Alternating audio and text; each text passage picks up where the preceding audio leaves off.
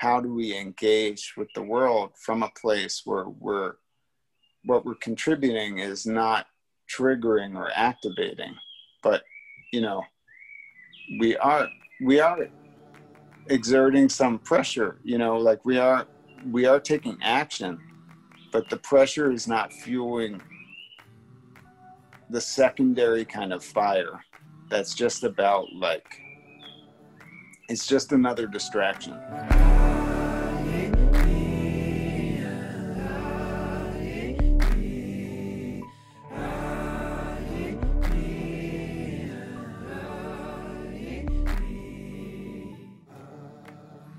This is the Beware How show, mystic philosophy made practical. There are many paths up the mountain, and we're just pointing at a few of them. I'm Bob Peck, speaking with Scott Stanley, Ryan Paget, and Melina Kyriaki. We are conscious creatives and formerly closeted mystics trying to unpack the inaccessible. According to the mystics, the truth cannot be spoken, but we'll try to talk about it anyway. For Jeremy's episode, we cover a number of Hindu philosophy related terms that you might not be familiar with. So very quickly, I'm just going to define a few of these so any newcomers might not get lost in these Sanskrit terms we use. One is darshan, D-A-R-S-H-A-N. Darshan means basically the holy image of a saint or an avatar or a divine being that graces you. There's a blessing energy aspect to receiving the image of a saint. Seva, S-E-V-A, means service. Essentially, it means helping others. Maharaji means great king. It's a common name, but specifically Maharaji, when spoken about by anyone from the Ram Dass community, it means Neem Karoli Baba, who was a Hindu guru in the 20th century. Sangha means community. It basically just means kind of like fellowship in Christianity, or it just means group of practitioners. Bhakta, B-H-A-K-T-A, means a devotional spiritual person, someone who is on the spiritual path but is influenced by music and poetry and song and dance, and their emotions are tied. The heart is the path of the bhakta. Kirtan is devotional music for the religious experience. It particularly refers to typically Hindu music. Sitars and tablas and Sanskrit mantras are a huge part of kirtan. Well, yeah, just getting comfortable where you're already sitting, whether you're on the floor or on a chair. Ooh, just really feeling the weight of our bodies, settling in with some deep inhales in through the nose and out through the mouth. Just like that, a few more inhales out and through the nose.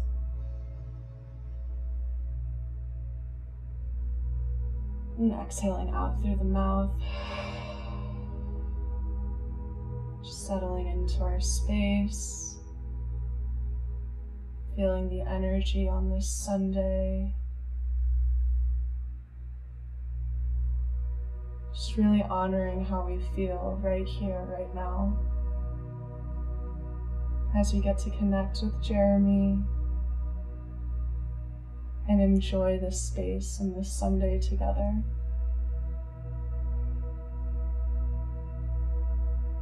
And together, let's take one final inhale through the nose.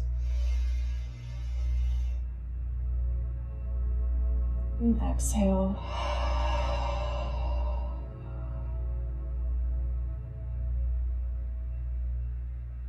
Thank you. Thank you. Thanks so much. Thank you, Melina. There's always Thank you like guys. USBs and audios and things getting plugged in frantically, so it's nice to Yes. First. Beautiful. Yeah, that's a great way to start. Love that. Yes. Just a moment to arrive is like how we like to call it. Absolutely. Alrighty, well, I'm going to just read this short bio and we'll jump right in. Today is Sunday, September 6th, and our guest today is Jeremy Hoffeld. Jeremy is a painter, a native New Yorker, and studied art history at Columbia University.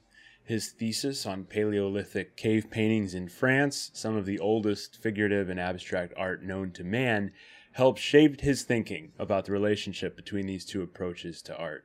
Hoffeld did an apprenticeship in painting and drawing at the Art Students League of New York, having previously spent 2 years copying old masters at Boston's Fogg Art Museum and the Museum of Fine Arts. In Boston, he explored the ways in which figurative paintings can also function as abstract pictures, a principal tenet of his instructor, David Andrus. Hoffeld embraces ambiguity, a stance that is not necessarily unsettling in his work. Indeed, his paintings are both evocative and pleasing. He says he feels no obligation to choose sides on some of the traditional debates over art, those between abstraction and figuration, the new and the borrowed, or even cliched, the bright and the muddy, the natural, primordial, and the synthetic, modern. Very beautiful bio and background to your work. We just love having you because we're all fans of your paintings. I think in particular your portraits of saints on Instagram are very stunning and they keep surfacing in Ram Dass Sangha circles online, and you also live at the Ram Dass ashram, so we have a lot to cover today, but I think just if you would first just tell us a little bit more about your background, kind of just personal and professional. Yeah, that I guess that little blurb that you read is sort of accurate. Sounds pretty true. Sometimes when you hear things written about yourself, it's like, who is that guy? But yeah, I think when you try to construct a narrative of your life, especially if you're kind of non-linear and your trajectory has been about like pulling different things together that don't necessarily seem like a cohesive whole, at least within the kind of narratives that we were brought up with in our culture, in terms of vocation and stuff like that. It can feel kind of artificial in a way. Trying to construct a timeline is a strange thing to do, and it always feels kind of somewhat false to me. But I would prefer a very traditional A to Z plot-based biography about you.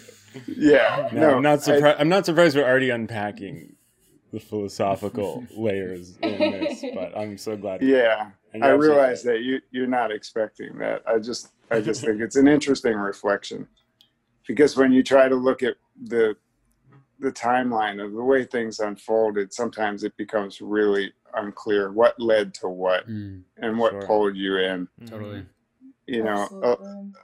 A lot of times around Ram Dass, people will talk about how they found Ram Dass, how they ended up there. And there are certain themes that come up, like KD's music, or, some people fell in love with Maharaji, who was Ram Dass's guru. Or some people later came to understand Maharaji through Ram Dass, or being devoted to Hanuman through being devoted to Ram Dass and Maharaji, this kind of cluster of devotional themes. Sure. And for me, I think that the trajectory of my creative interests and spiritual interests is sort of, everything is sort of conflated, and it becomes hard to discern what came first. I think that my brother and I, my brother is a musician also. He plays with Krishna Das, and we share many kind of thematic interests in life. But as kids, we were already into a lot of the stuff that we're into now. just in maybe a more convoluted way, and and less with less understanding of what those things were. But we were always into making stuff, making art, making music, and we were into exploring sort of what could roughly be called spiritual ideas and interests, from like kind of some of my earliest memories of our time together, like early pre-adolescence and into the teen years. And some of that involved exploring through marijuana and psychedelics and stuff like that, and some of it was through books and music and whatever Eastern stuff we could find, basically. And Carlos Castaneda.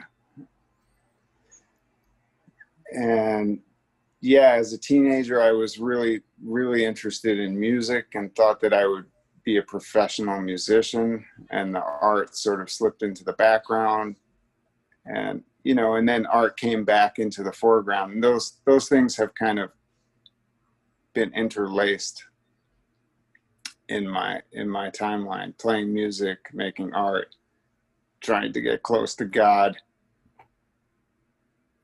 Beautiful. Yeah. Well, there's a lot of, I think, intersectionality too between creativity and spirituality, and that's a common theme too on this show, and kind of in our discussions between our friends, is the creative capacity, the intuitive, connective aspect of creating, and how you're really plugging in if you're doing it right, and it's not over intellectualized or over rationalized, although that can be useful as a framework. It seems like the best stuff is more on the inspiring side of things, and so I'm not surprised that it's all been a quilt of inspo for you when you were growing up, and your brother playing with Krishna Das. It's so interesting and special. I really like that to dive in more thoroughly, kind of in those early years. The aspect about your thesis on the Paleolithic cave paintings in France is so interesting. Would love to just kind of hear you, share your thoughts about those discoveries. Yeah, I mean, that stuff, well, like a lot of artists have been really intrigued by the cave paintings, and there's a power in some of that art that's just unbelievable. It's so direct. So like being connected to that and being interested in that from a creative point of view is kind of understandable. I think any artist who looks at that stuff will be drawn to it. And there have been some famous examples of like Jean Dubuffet and Picasso, who were really captivated by that art and trying to build a language in their own work that sort of incorporated some of those themes. What Dubuffet called art brut. I'm not sure if I'm pronouncing that correctly. And for me, like at Columbia, because that atmosphere was so intellectual and critical, and I really actually struggled there a lot with that, creatively, and in my own personhood, trying to be okay in that environment. So that was kind of a natural way to try to bring something earthier and more magical and connected to the things that I loved into the work that I was doing there. And I was already trying to bring together my interest in this like evolutionary biology and stuff with the art. So that was a way to bridge that gap. This like, what does it mean to be a human being? How the fuck did we get here? When did we start doing these things? Some big questions like that. And the answers that they were coming up with were less clear about that stuff.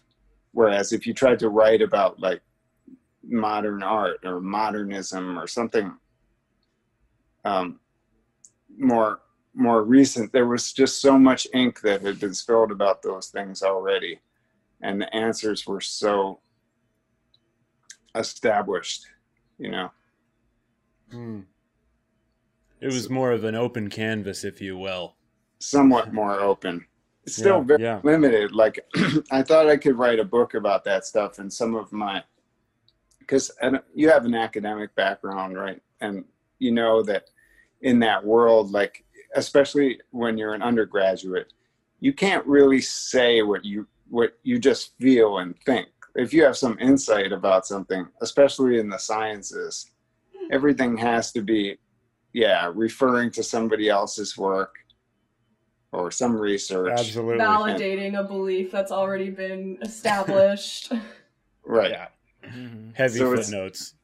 It's not enough to feel like this awe and inspiration for the subject matter and just to try to express that and to explore the beauty of it. You know, you're kind of confined. You're kind of in a box. It's funny. Go ahead. It's so true. Well, it's so true. I mean, I think visual art, like combined with like academic, like headiness, like I could see a lot of friction there and like limitation, like you said, confinement. So I think you selecting, you know, the cave paintings from 20,000 years ago that have these huge questions about human development psychologically and civilization kind of stuff. That's super cool. I think that's right on in your kind of almost like anti-establishment type of veering off into that direction. Veering off into the mystery. I think that's true. And nobody knows what that art was made for. I mean, It seems sometimes also people talk about it as if it's all one thing. Like, why were they making paintings in the caves? But that art also spans thousands of years and different locations. So of course people were making it for different reasons. But it's very evident when you go into the caves that I visited. In particular, I don't know, I didn't go to hundreds of different sites, but it's very evident that there was something ritualistic going on there, whatever it was. There was importance in the making of that art that was not merely like functional, you know. Wow. It wasn't a blueprint for how to hunt the herd necessarily. There was symbolism and although that's one theory, and you know, there may be some good reason to think that was true in some cases, but that definitely wasn't always the reason why they were making that art. And there was, you know, they were making fires and they were playing music in there and they were doing things that were ceremonial. Wow. And and you can feel that. Although don't try to write that in an academic paper. I was wondering if it coincided with the discovery of fire, because that seems like art and fire were probably, as far as evolutionary biology, those are two major milestones, and maybe they were related to each other, because if you have a fire going, you can see the inside of a cave wall at night. I don't know much about it, but those kind of questions are like, they're really evocative. And also when you go in there and you see those things lit by a torch, which you can in some of the caves in France, then you see that the way the light moves around makes the animals and the figures kind of come to life in a different way. Wow. Like they're flickering. I love that. it's a shadow box almost. Yeah, So cool. It's super mind-blowing. That's incredible. Wow. How dare we just look at them on an empty textbook page, you know, devoid of rich experience. It's a funny medium, the academic medium. It really is. What to do? We were talking when you and I spoke about a month or so ago. We had a great chat about some of these topics, and you know, I think the juice of today's conversation is based around you injecting darshan into feeds, is how I like to think about it. You're just like you're shoving is like that wrong verb probably, because that has like a physical fury, but maybe it's useful. Just floating in these piercing eyes of Sri Ramana, or Anandamayi Ma's bliss, or the list goes on. You're very prolific, actually, which is another thing we should talk about. But you have so many different portraits of these saints in different angles and colors and textures, and I'm just very grateful for your work. It's very beautiful that you are, infusing our typically mindless scrolling. Not to be too cliche here, but because there's usefulness with social media, obviously, but. Thanks so much. It's different than brunch photos, is what I'm trying to say. Yeah, the social media it's such a trip, and it's such a mixed bag. To me, that's like, I think about the struggles of artists in the past. There's some really famous examples like Van Gogh, who basically couldn't get anybody to see his work at all. And I don't know if it's true or not, but I think he sold one painting, and he had a brother who was an art dealer. And, just physically getting people to come and see your work in your studio is not easy. It was never easy. So when I understood a little bit about what Instagram was, which I was really not, I was a relative latecomer to it. But the idea that you could get, all of a sudden you could get your work in front of hundreds or thousands of people, I thought that's an amazing thing, and we should protect this. And if people it's easy for people to ridicule, like, oh, you're so self-absorbed, you just want to show people what you're doing. Of course, in some cases it totally looks like that, on Instagram. I've felt party to that too. Like, it is this kind of like theater of look at me, but the potential of it is amazing.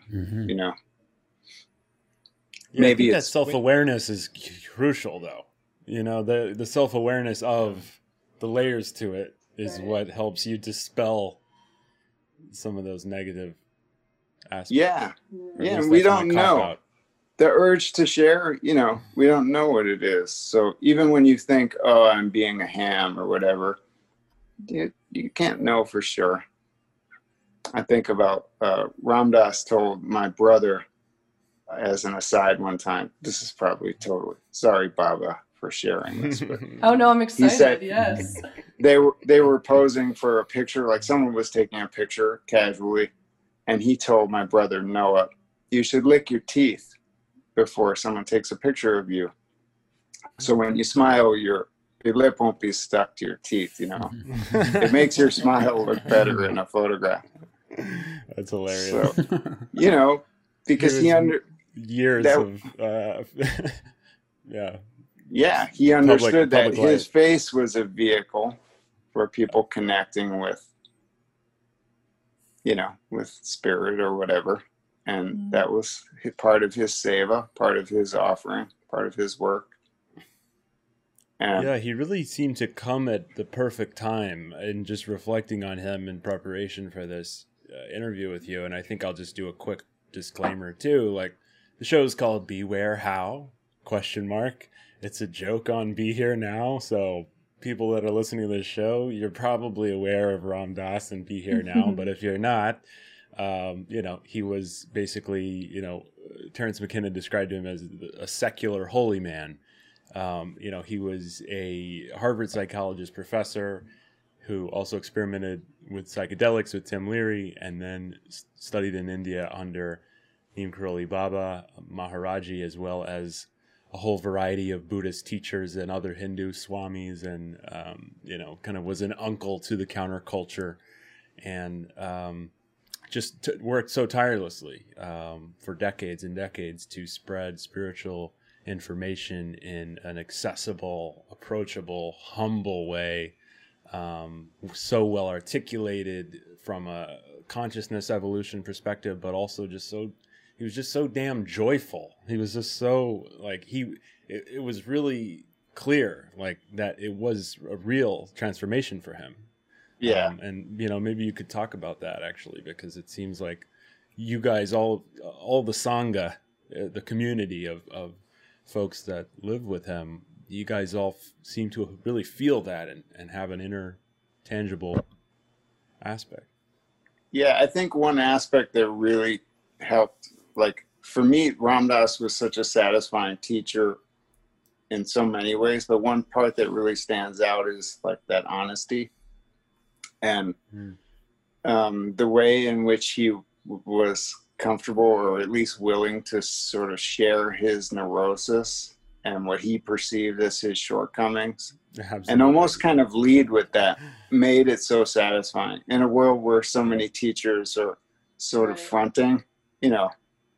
And even that, I don't need to feel condemning of that, because there are so many traps out there. But Ram Dass identified that, and maybe it was partly his background in working as a psychologist. Yeah. Sorry, I still don't know the difference between those things. But his background in psychotherapy. Yeah.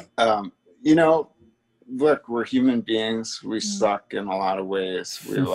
We mess up, and we're neurotic, and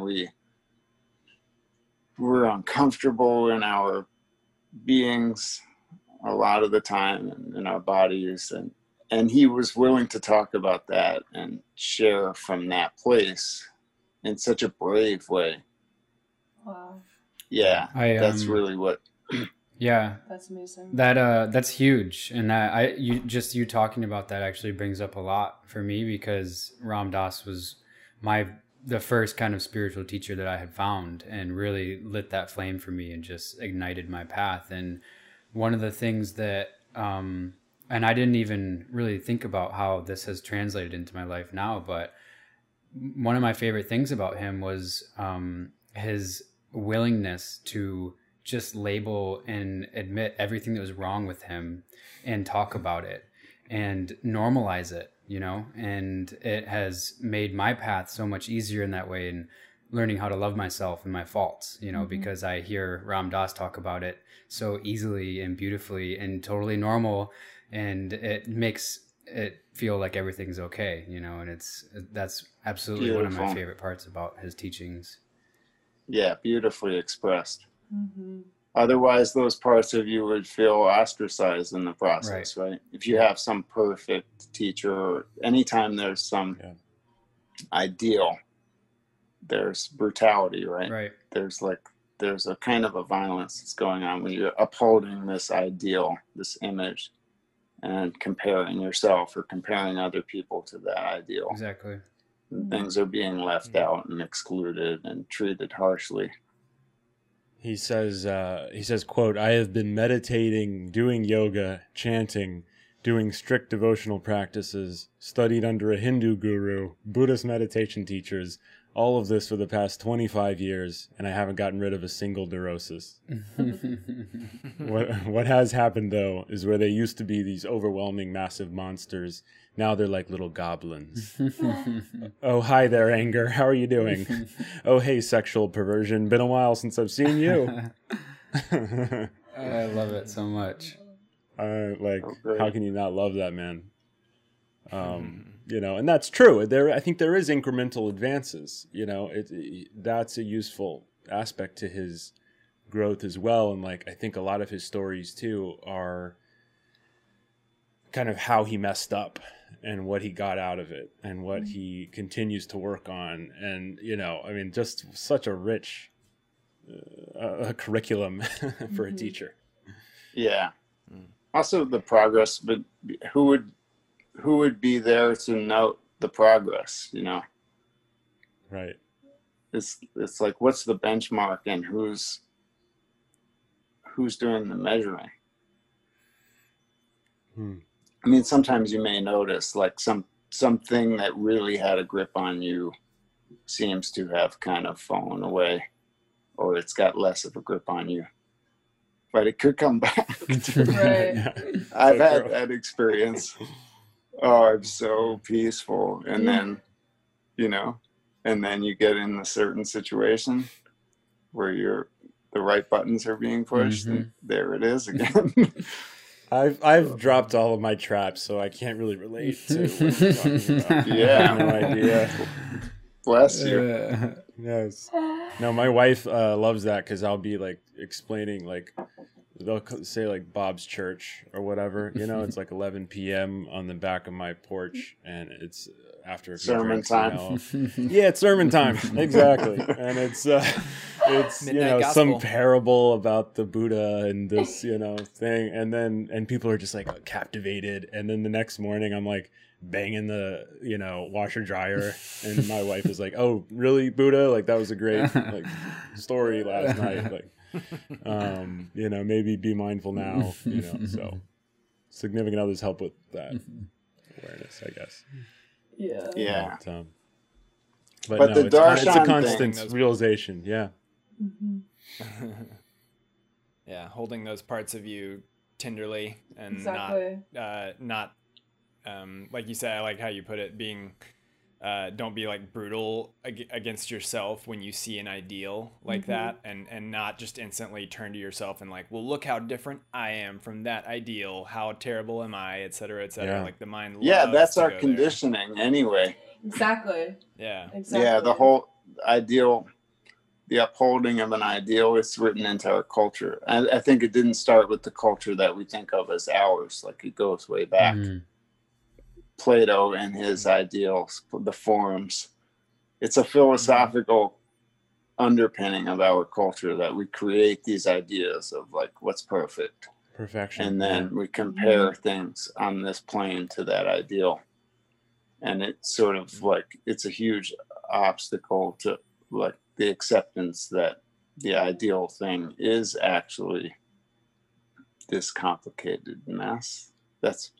It must be ideal because it's what is, right? It's what we're here for. But I was not trying to dodge the question about the darshan thing. That's but, all right. Yeah. I think what happened was that I just got obsessed with trying to paint those people, those beings. Yeah. And then sort of started putting them out there, and then there were people that were into that, and some people, a certain number of people were into that, and so then I kept doing it, and it was just an enjoyable thing. And I realized it's become really clear to me lately, more so than even when I started doing that I was kind of like darshan obsessed. And there was a time when I was really preoccupied with like teachings and reading books and stuff. And I think that comes and goes, but I don't have as much hunger lately for, checking out this teacher and that teacher. And I think the preoccupation sort of shifted to this feeling of like being around the people who had a lot of juice, even though it could be really scary too. But like trying to get close to, in a natural kind of way, whoever was around, either physically or through a picture or an image or whatever, who had like some juice, even if I couldn't make sense of what that was. When I was in Rishikesh, I tried to get a minute with Muji because I felt, I don't know what that is, but Muji's got something. He's special. And, yeah. And spending time with Ram Dass was, sometimes it was terrifying. Just coming up to the house, I would be going through, incredible machinations of like panic and fear and unworthiness and all that stuff. But wanting to be close to that light. And that was a Ram Dass who was not really, it wasn't the talking version of Ram Dass that is most, the talking part that is most known. He was quiet a lot of the time. But his presence was just so, his presence was just so enormous, and kind of addictive too. He almost kind of, from a distance, in my understanding of his like just maturation, he really almost like kind of grew into Maharaji.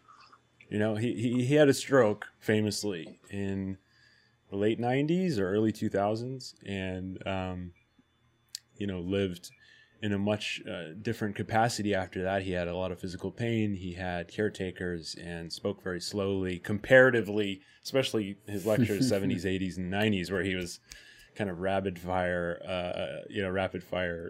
thought machine. And to go from that to a very muted quality was definitely a different era transition. But he still, to your point, seemed to really still carry the juice, as you put it, that presence. Yeah, I don't have a comparison because I didn't meet him before the stroke. But for me, it just aligned really perfectly with the time that I was able to be around him. That it was really just about like being in that space, and that was really what I was hungry for. And yeah, and like I said, it could be really terrifying, and a lot of times I felt really just like frozen with fear. One night I remember. Yeah, no, I want to hear this. No, you go ahead. Well, I was just gonna say, do you feel feeling the terrifying and the panic or anxiety as and I'm envisioning you, walking up into opening a door. Does that kind of almost melt away? I'd love to hear you describe what the actual experience was once you were, in his presence and with him. Yeah, he could be very disarming, immediately when you saw him, but also, he was a master of eye contact. And sometimes he could look at you longer than maybe you ever, unless you went to a cacao ceremony with eye gazing or whatever. But he could look at you for longer than you were accustomed to holding eye contact. So it wasn't always easeful. But yeah, I think what happened when my experience of being with him was that I would sort of ease into that space where more of me was coming through than I was accustomed to. And it was like he was kind of holding space for that experience. But there's a little part of you that still like could be terrified in the build up to it. And for me, it didn't really go away. I didn't really get more comfortable with it over the... Was it the vulnerability shockwave of it? More like as far as like under the fear? I don't know what that thing is about. I've heard other people talk about it, and I've heard people talk about it in relation to the guru, and I've had that experience in my life with the, using the guru in the like strict Indian sense of the word, where, like if you were studying music and your teacher or your tabla teacher would be your guru, in the Indian understanding of that word. There are layers of this guru, where you may have your Guru Dev or your Satguru, who's the center of all of your feelings of devotion. But then there are these people who play this role in your life that you're following them. They're leading you in some capacity. And that was a really long-winded way to say that. Masks of the one, kind of almost, Yeah, and sometimes it can be a very a pragmatic thing that you're learning from this person. But I've had that experience of kind of being drawn to and running away from at the same time from one of these figures in my life. And I've heard other people talk about that, this strange thing of being like so connected and wanting this thing that's being offered, and also simultaneously sort of hightailing it the other way. And sometimes, engaging in negative behavior patterns or whatever that are like contrary to that thing that you're ostensibly like seeking out or trying to embody. I don't know. People are just super weird. I think is what it comes down to. Sure. Yeah, I think there's hesitation too in like self-evolution. I mean, seems like that's what it is. Ego a little afraid of a cleansing fire that might be so intense that it's uncomfortable. I could imagine that. I mean, I've never really had the chance to be in a presence of someone like that, but yeah, that sounds true. And yeah, go ahead. Sorry, I interrupted. Yeah, no, that was it. Yeah, they're being afraid of the cleansing, and also just maybe like being afraid of being exposed. You know, I'm a fraud. Yeah. I'm whatever your worst thoughts about yourself are. I'm an imposter. Classic. I don't deserve to be here. Yeah, I remember one night when I was staying in the shack at Ram Dass, I came home like later than I usually did, and I was staying in this little shack that was right kind of outside of the main house and within earshot of his bedroom. And I was struggling to get out of my car because it was parked at like a little bit of an angle.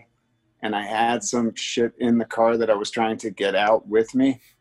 And I leaned against the horn on the car. The horn. But it wasn't just like a little, it was a prolonged like, oh my gosh. Disturbing the most sacred corner of the island. Yeah. I think that sort of encapsulated that feeling. Oh that was the epitome of that feeling. Wow. It manifested. I'm gonna crawl under the car right now. Just act like nothing happened. Cease to exist. Oh my gosh, that's amazing. So funny. He probably laughed. I think he actually was a much more solid sleeper than I realized. But yeah, that's that feeling. I am so small. I just want to disappear. Well, yeah, like he was saying, those neuroses never go away, even if you are in the middle of, an ashram or whatever the most calming place can be. Right. But especially if you push on a car horn, that'll bring up some neuroses real quick. Totally. We really enjoyed your interview with Dasima. Melina and I were talking about it because her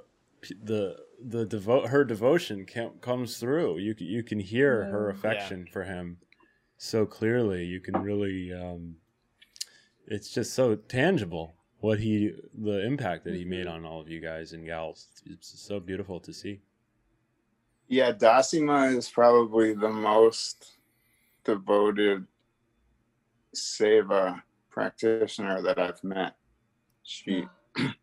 Her commitment to Ram Dass is really unbelievably beautiful to see and experience. And now, I mean, I think it was maybe 12 years. I don't really know the exact timeline, but I think at least 12 years she was looking after Ram Dass and kind of looking after every aspect of life around him, which meant scheduling visits and phone calls and retreats and everything that was happening. And also, and managing progressively over time the people who were looking after Ram Dass with her, like the caretakers, which started as just one. I mean, I think at first it was just her, but then he needed more help getting around. And by the end, I think there were 4 guys who were there helping with her. And now that's morphed into keeping his legacy alive, and specifically in the space where he lived, which is so charged. And so that's become the Hanuman Maui and the Ram Dass Loving Awareness Sanctuary. And Dasima is really, she's putting everything she's got now into making that happen. And obviously this is a really strange time to be trying to do that, because people can't casually come and visit and etc. You know, everything that we all know. But she's still holding that vision and making that happen. When kind of the obvious, or perhaps what seemed like the obvious path to take, would be to like move Ram Dass's stuff out of there and disperse the relics, basically. Like relics, or I think relics is the right word, which would feel so, I mean, it would just be enormously challenging. And for her, I think when she felt into it, it just wasn't the move. Yeah, and I don't think we contextualized his incarnation finished in December of 2019. He passed on then, and so so this year has been, you know, you guys' community adapting to the new era. Without him, obviously his presence still, like you say, is retained. But you know, and even Dasima said he was so ready to go. I mean, I think he was, you know, he was an old man in the 70s and 80s talking about this stuff. So let alone a few more decades and a stroke and then another decade or so. And so I think there was an article like last September, I want to say, in one of like Rolling Stone or something about him that was like, I think the headline was like, Ram Dass is ready to die. You know, like he was like, I'm going to go be with Maharaji and I'm not afraid. And, you know, it was like, you know, I think, you know, losing a young life is tragic, heartbreaking. It's like theft, you know, but when he was in 90s or 88, I think. He was an old man and he had a beautiful, beautiful, full incarnation that, you know, planted so much. Yeah. So it seems almost merciful at that point. Still, the grief, people's grief doesn't really, like, it's not mitigated by circumstances, you know? Sure. I think that came through in what Dasima said, that he was so ready to go, and she's sort of trying to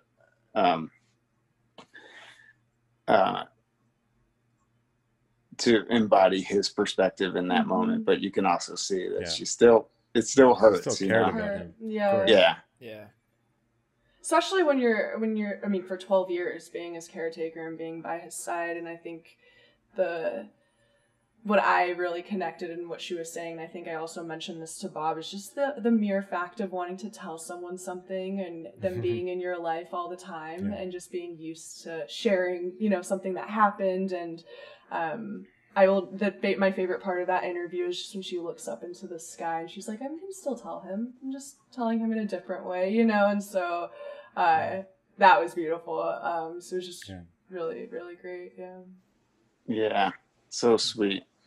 And they definitely had that, such an intimate connection living together in that way.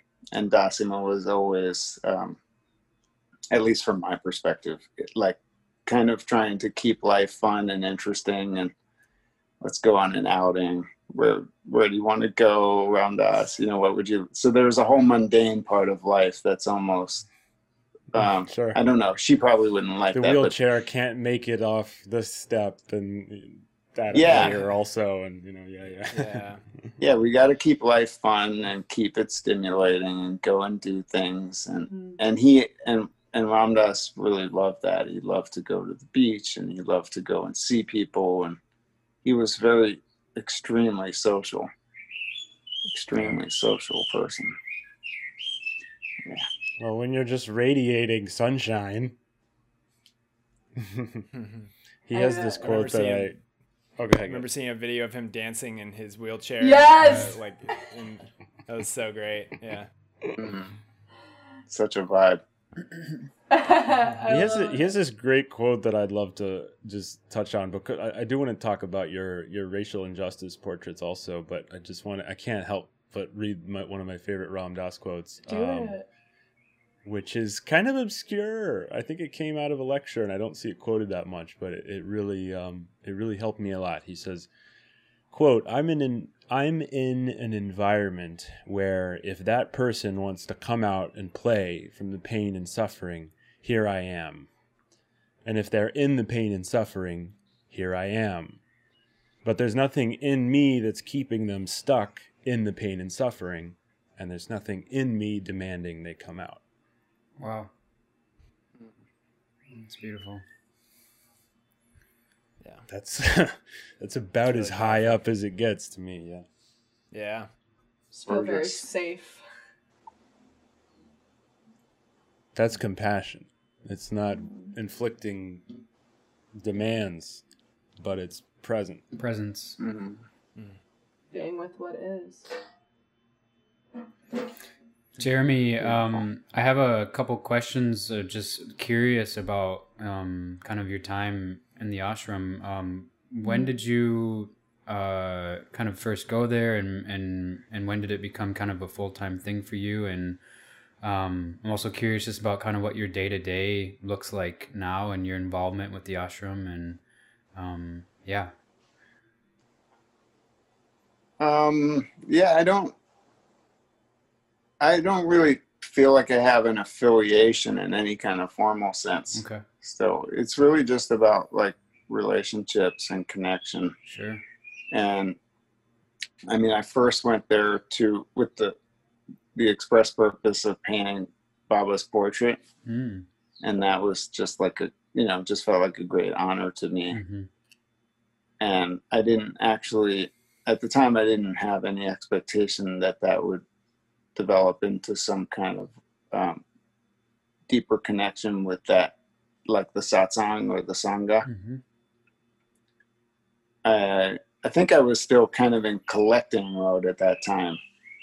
And I mean, that's one of the things that artists do anyways, that, or many artists do. And I think I relate to that thing, is like this series work where you think of something that you want to do. If you paint a tree, then you think, oh, I have to paint, a whole bunch of trees.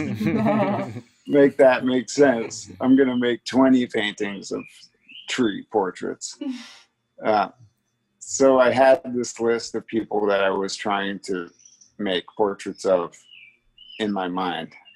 And some of them are still alive in there, but I didn't expect to have this kind of familial connection with Baba and with the people there when I went there.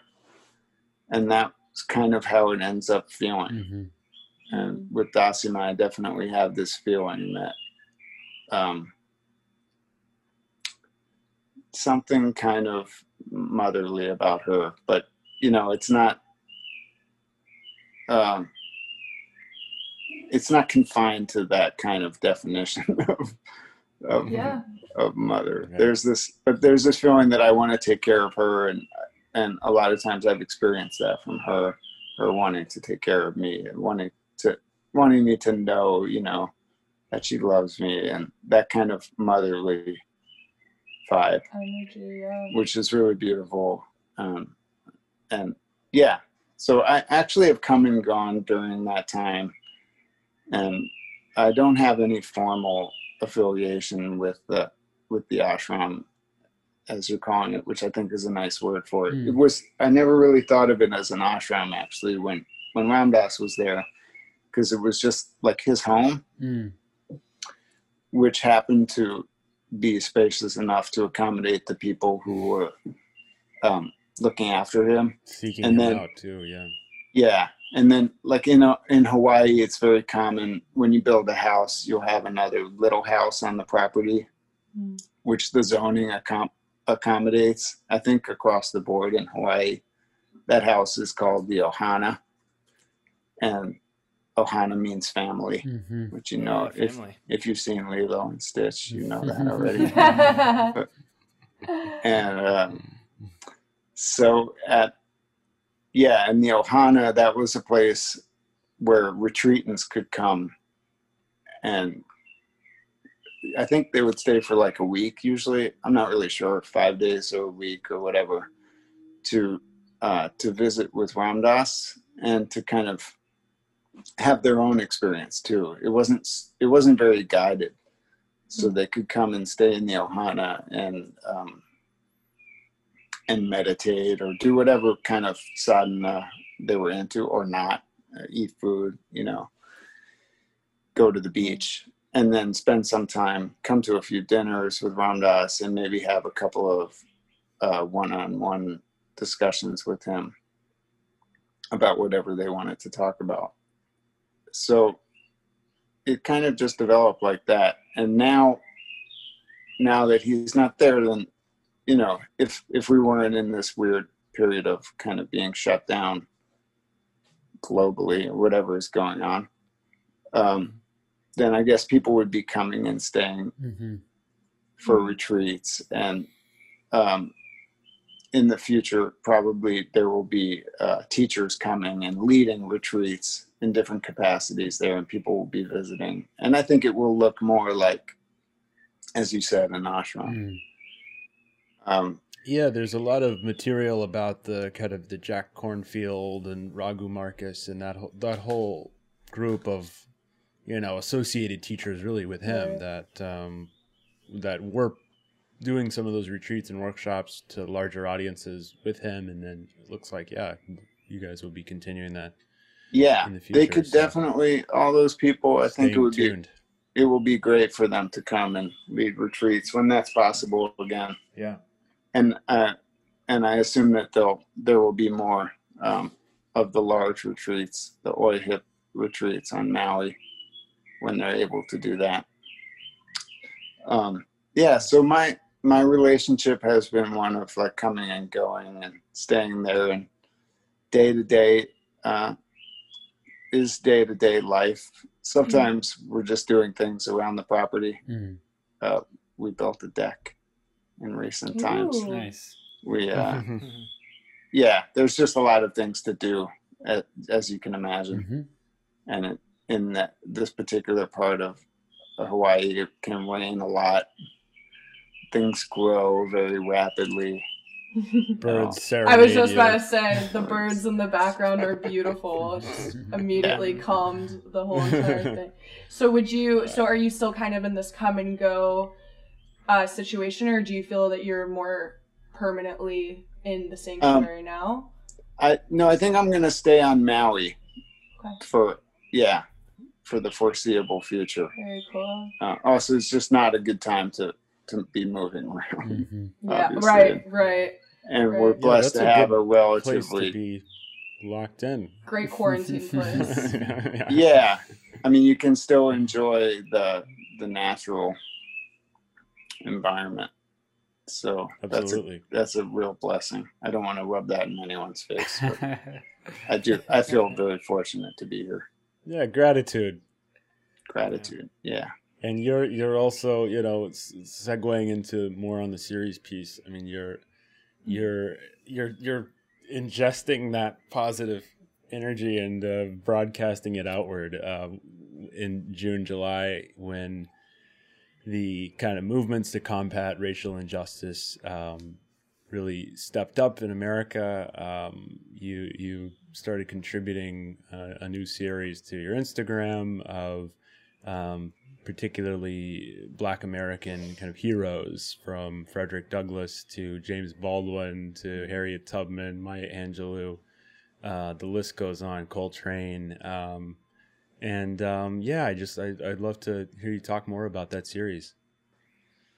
Yeah, those interests were not new to me at all.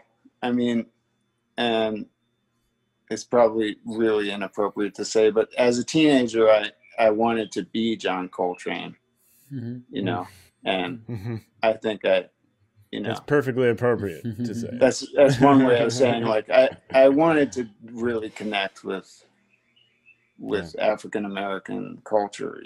That was just innate in and that's been an ongoing theme.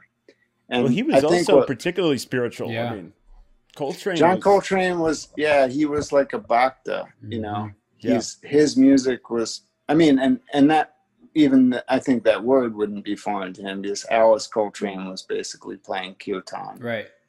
And quite the devotee. Yeah, he really bridged that gap. And I think when he started doing it, like, some of his jazz contemporaries were mystified by where he was heading, but there was a really natural way to use that language, the amazing, like the you know, the uniquely American jazz art form is like, it's such an incredible language and so capable of expressing so many nuances.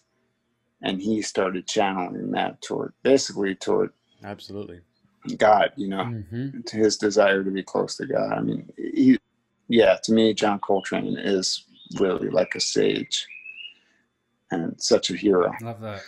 But yeah, and totally, you know, I think you get these moments where things like outer shifts sort of cannot be ignored. And there is a shift happening in our culture. And it's hard to know what to contribute, especially, you know, as a Caucasian. Sometimes there's this feeling of, I mean, there's just so many feelings that you feel in this situation. One of them is helplessness. And another obvious one that comes up, I think, for a lot of white people is a sense of guilt and shame. And actually it doesn't feel natural to me to contract, like, and be quiet, even though, so I think there was kind of a dual pressure at that time. Like, one was like, you have to speak up because silence is violence or whatever. Like, you have to say something. And another pressure is like, be quiet. Like, don't hog the stage. Listen. And for once. And listening, I think, is beautiful and such a beautiful practice. And I feel like I can definitely grow in that practice usually. But it didn't feel authentic to me to shut up either, because it didn't resonate with me and doesn't resonate with me on like a heart level. And in my own practice, in my own heart, I feel not so connected to these kind of roles. I don't believe in them so much, like the differences of what I see as superficial differences. Scientifically, they're insubstantial. And on a heart level, they're insubstantial. On a soul level, they're insubstantial. Experientially, they're huge, you know, because people's experience is so much connected to their appearance in the world and the, you know, the circumstances of their birth, etc. So like, we're caught in a huge paradox, and it's really hard to know how to act or what to say and what not to say, and what to share and what not to share. One of my gurus, one of my teachers, Dharma Mitra, who I studied yoga with and I continue to feel connected with, speaks a lot about karma and reincarnation and how we all pass through all of the experiences. And that's part of what we're here for. And, you know, I wish I could share that perspective with everyone. And I think Dharma has a way of sharing it with people where it's really expansive for people. And it actually, what you feel when you understand or believe in karma and reincarnation from that perspective is a total sense of optimism and empowerment and happiness, empowerment. But the Western, like in the West, if you say the word karma, a lot of people think it means retribution. So like, we're being punished for something, or karma is a bitch. This is such a horrible slogan, you know, because karma, as opposed to a cosmic curriculum kind of the curriculum unfolding. Exactly. This is the schoolhouse. And actually, like Dharma says, there's millions of blue planets, you know, and there are infinite other schoolhouses. But this is the schoolhouse that we're currently find ourselves in. And we're working, each of us, there's a shared curriculum, obviously, or we wouldn't be able to converse about shared topics. but each of us has our own curriculum. And on some level, everybody's experience is perfect, but that doesn't mean just sit back and relax, you know. That's why we have the Bhagavad Gita, you know, Krishna is explaining to Arjuna, no, this is the yoga of action. You have to get on, you have to pick a side. You can't just sit back, you know, and just chill out and watch the show go by. So you still have to speak up when you see something wrong. If you're on the subway and you see somebody being attacked or maligned or whatever, and you're in the position to do something, you have to try to do something. And at the same time, we understand, but you can't tell anybody else that, but you can understand in your own life, everything I'm going through is perfect. It's what I'm here to do, or it wouldn't be showing up for me. Exactly. But you know, when somebody cuts me off on the road, I'm still like, you know, I'm still pissed off. And I'm still a victim. And I'm not saying that I throughout my days embody that perspective.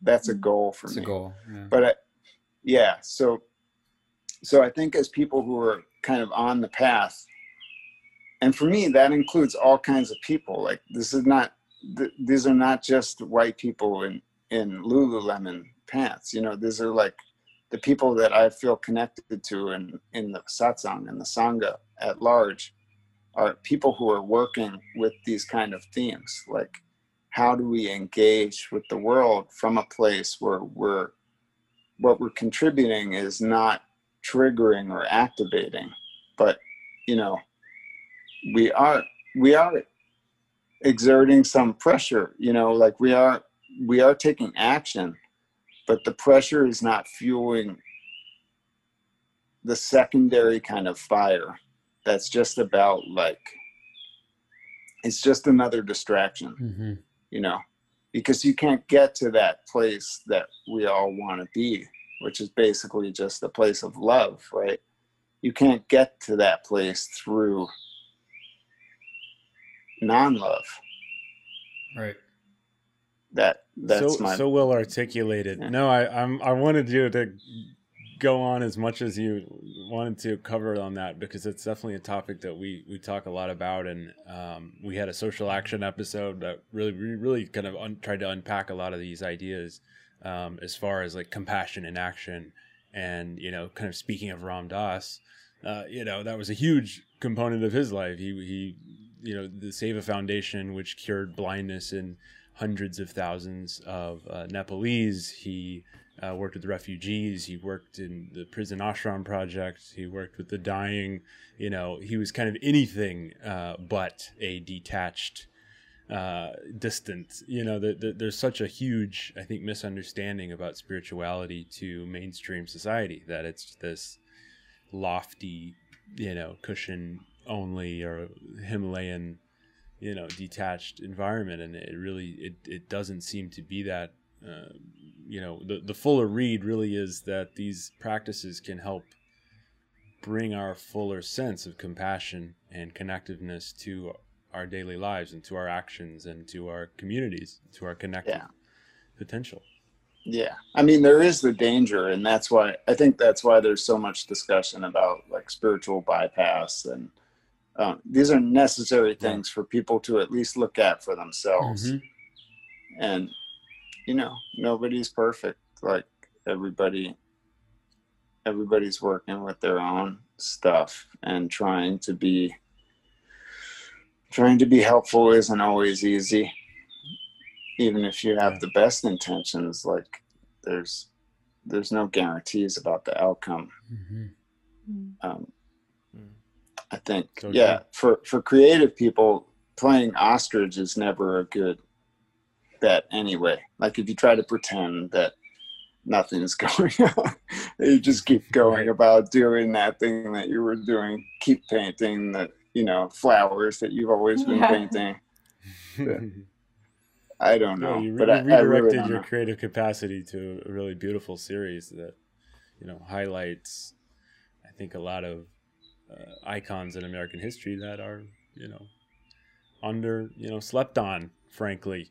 And so I just so enjoyed seeing those portraits this summer. Yeah, I really love that you followed your heart and your gut in terms of your reaction too, because I think that is at the core what everyone should be trying to do, is maybe not listen so much to what's right or wrong. Obviously, being aware is super important. Just like you said, being aware of the idea of like spiritual bypassing, things like that. But still, wherever you feel to take action, just listening to your heart and your gut and your body and what your body's telling you, you know. And I love that you stuck with that, and that's the decision that you made. Yeah, to me, I feel like there's a very broad change that's happening.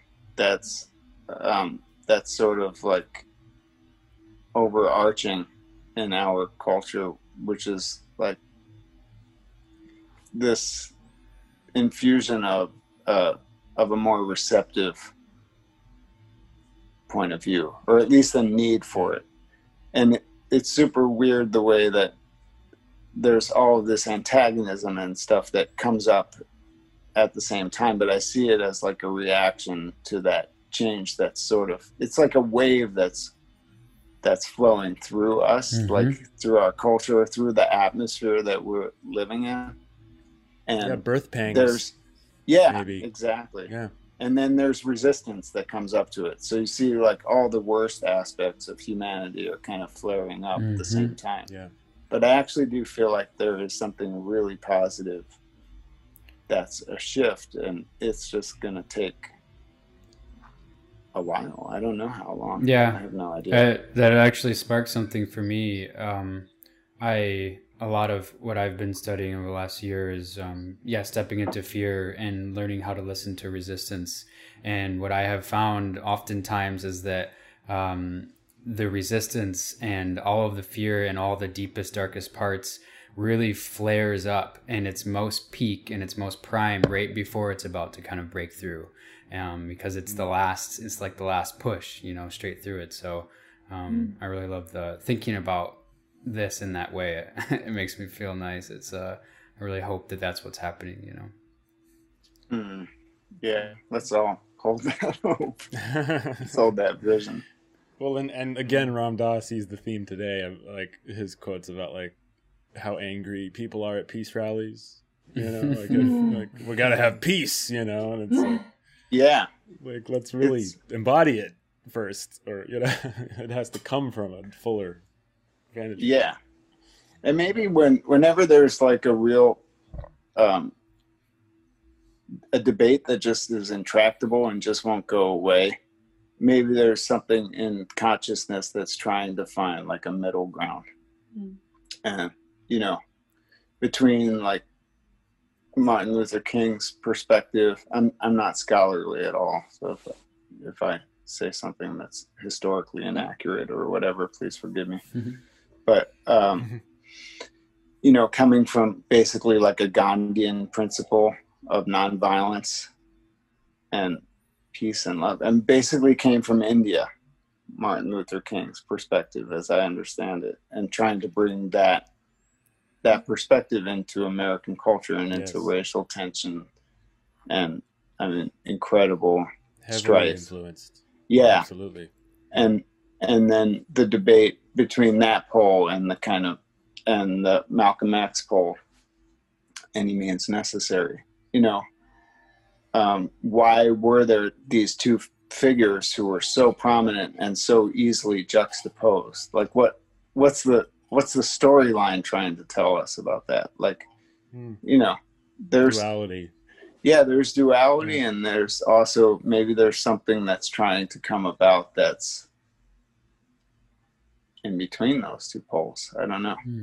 Yeah, there's a lot of nuance to it in those two figures, and I think it is useful historically to understand them in a kind of binary way. But you know, King was fearless, and X was conciliatory in some ways. I mean, they've kind of been caricatured in my, again, also, I mean, limited understanding from a scholarly point of view also, but I think they there's some nuance with both of them. I mean, even King marching in the South when, I mean, some of the footage comes out where there's gunshots going off from white folks that aren't too interested in, I mean, his house had bricks thrown in the windows and churches were bombed. And, you know, I mean, there was a lot of violence all around him. And so, you know, to be kind of he really was a bodhisattva, you know, that's what Thich Nhat Hanh called him. He was kind of the eye in the storm, you know. He just had that impenetrable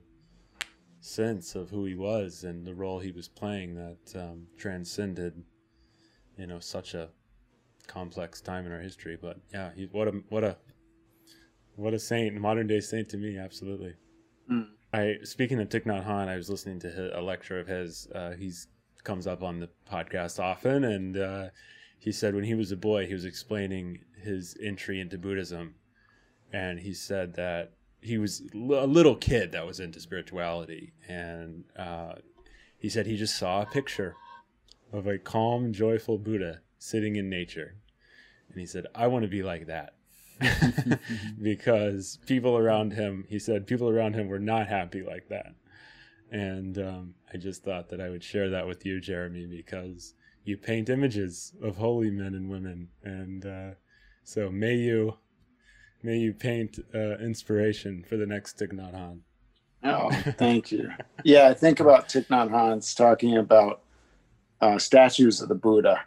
I don't know where he was talking about that, but it always sticks with me that sometimes statues of the Buddha that are, you know, the smile is not the smile of the Buddha, you know, because these were made by people, and sometimes they don't carry that essence. It's interesting, his connection with these images. Yeah, I was really devoted to his teaching for a while and spent a little time at their monastery in New York, in Pine Bush. It's called Blue Cliff, where beautiful. Yeah, monastics from that community live there. And I think he used to pass through there too when he was still traveling. Amazing. Yeah. He's a force, and you painted a portrait of him also. I'm just going to be plugging your Instagram throughout the episode. Really, we have kind of a formulaic final question. It's really just a book referral, essentially. I mean, just give us a few or one even favorite book, obscure to mainstream. Really, just kind of who's someone, writer or thinker that you think more people should be aware of that helped you along the way. Well, there are so many books. I think you and I spoke a little bit about Autobiography of a Yogi. Yeah. Paramahansa Yogananda. Yeah. Beautiful. Which, I mean, that book has led so many people to yoga. And for me, I think that book really reignited my yearning to really do the practice and to meet the people that could help me. And that led me to Dharma Mitra, that book. I feel like that book, if I had to recommend one book, that's the one that comes to mind right now. Amazing. It makes you believe that those things are possible, right? Right? That's exactly how I feel about it. It's so spectacular, but it's so clear.